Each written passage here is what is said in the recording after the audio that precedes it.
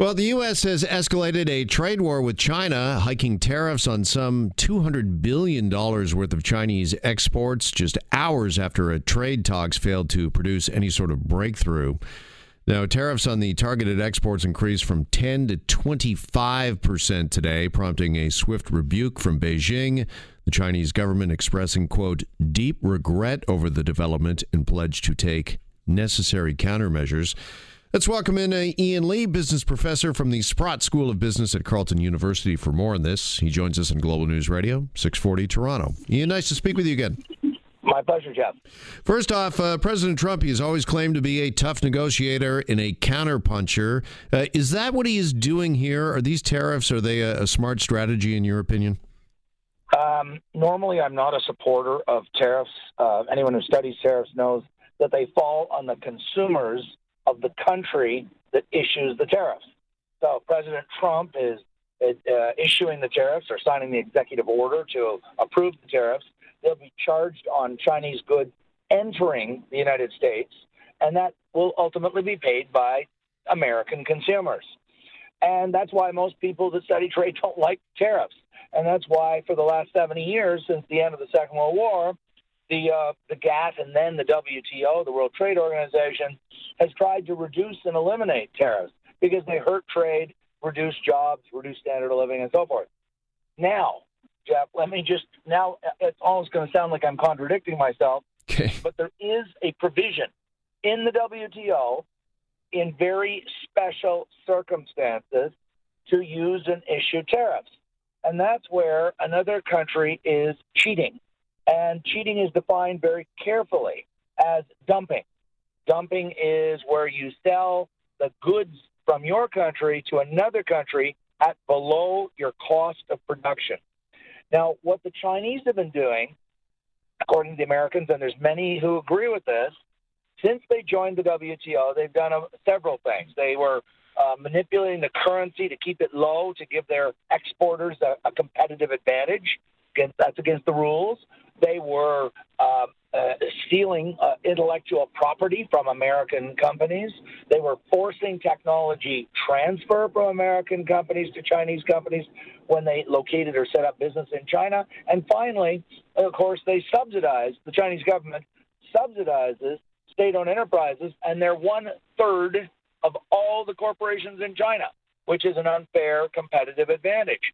So in this instance, and the Chinese in the negotiations in the last 60 days had promised to end a lot of these practices. Then at the 11th hour, only 3 or 4 days ago, and this is documented in Reuters, they abrogated their own promises to the American administration to reform their practices. And so, in other words, they're going back to where they started at the beginning of the negotiations. And so Trump has decided, I'm not here to defend Trump, by the way, I'm just interpreting. He decided that the only thing that they can do is to hit the Chinese by putting tariffs on Chinese goods. Yes, American consumers will pay it, but it's going to make the Chinese goods much more expensive. And the idea is that you're going to discourage American consumers from buying the product in the first place. Yeah, well, I was going to ask you that. In a strange way, does this not help American products and American jobs? Because if these Chinese products are more expensive and maybe are now market price, does that give more of a fair playing field to American businesses?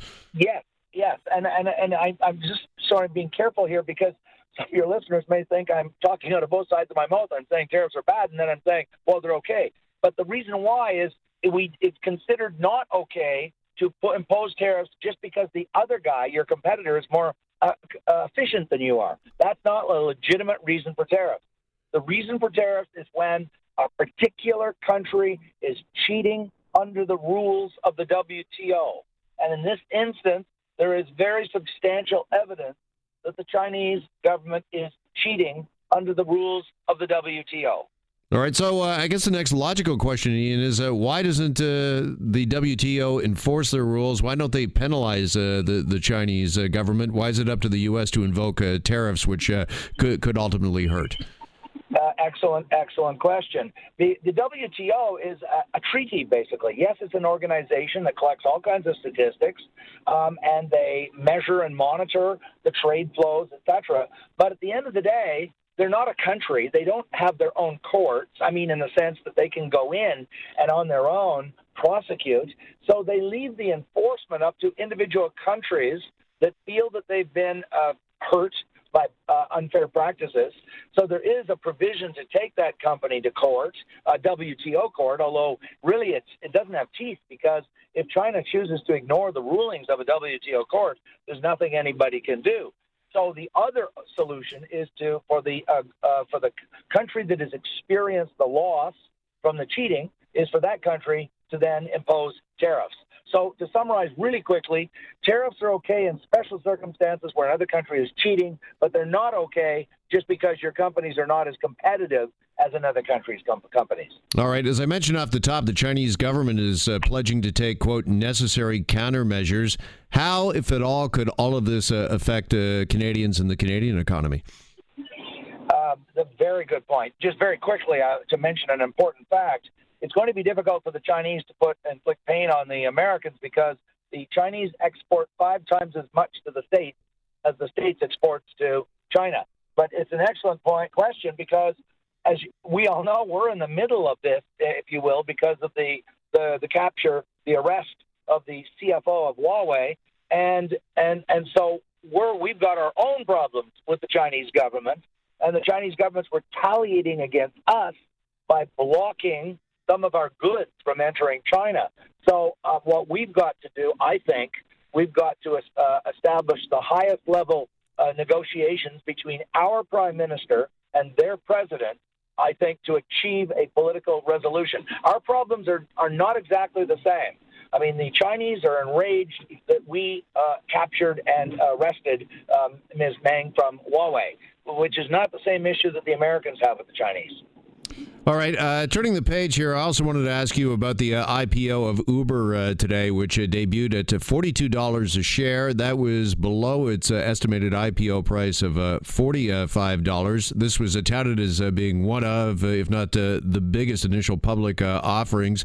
Are you surprised that it's trading already below estimates?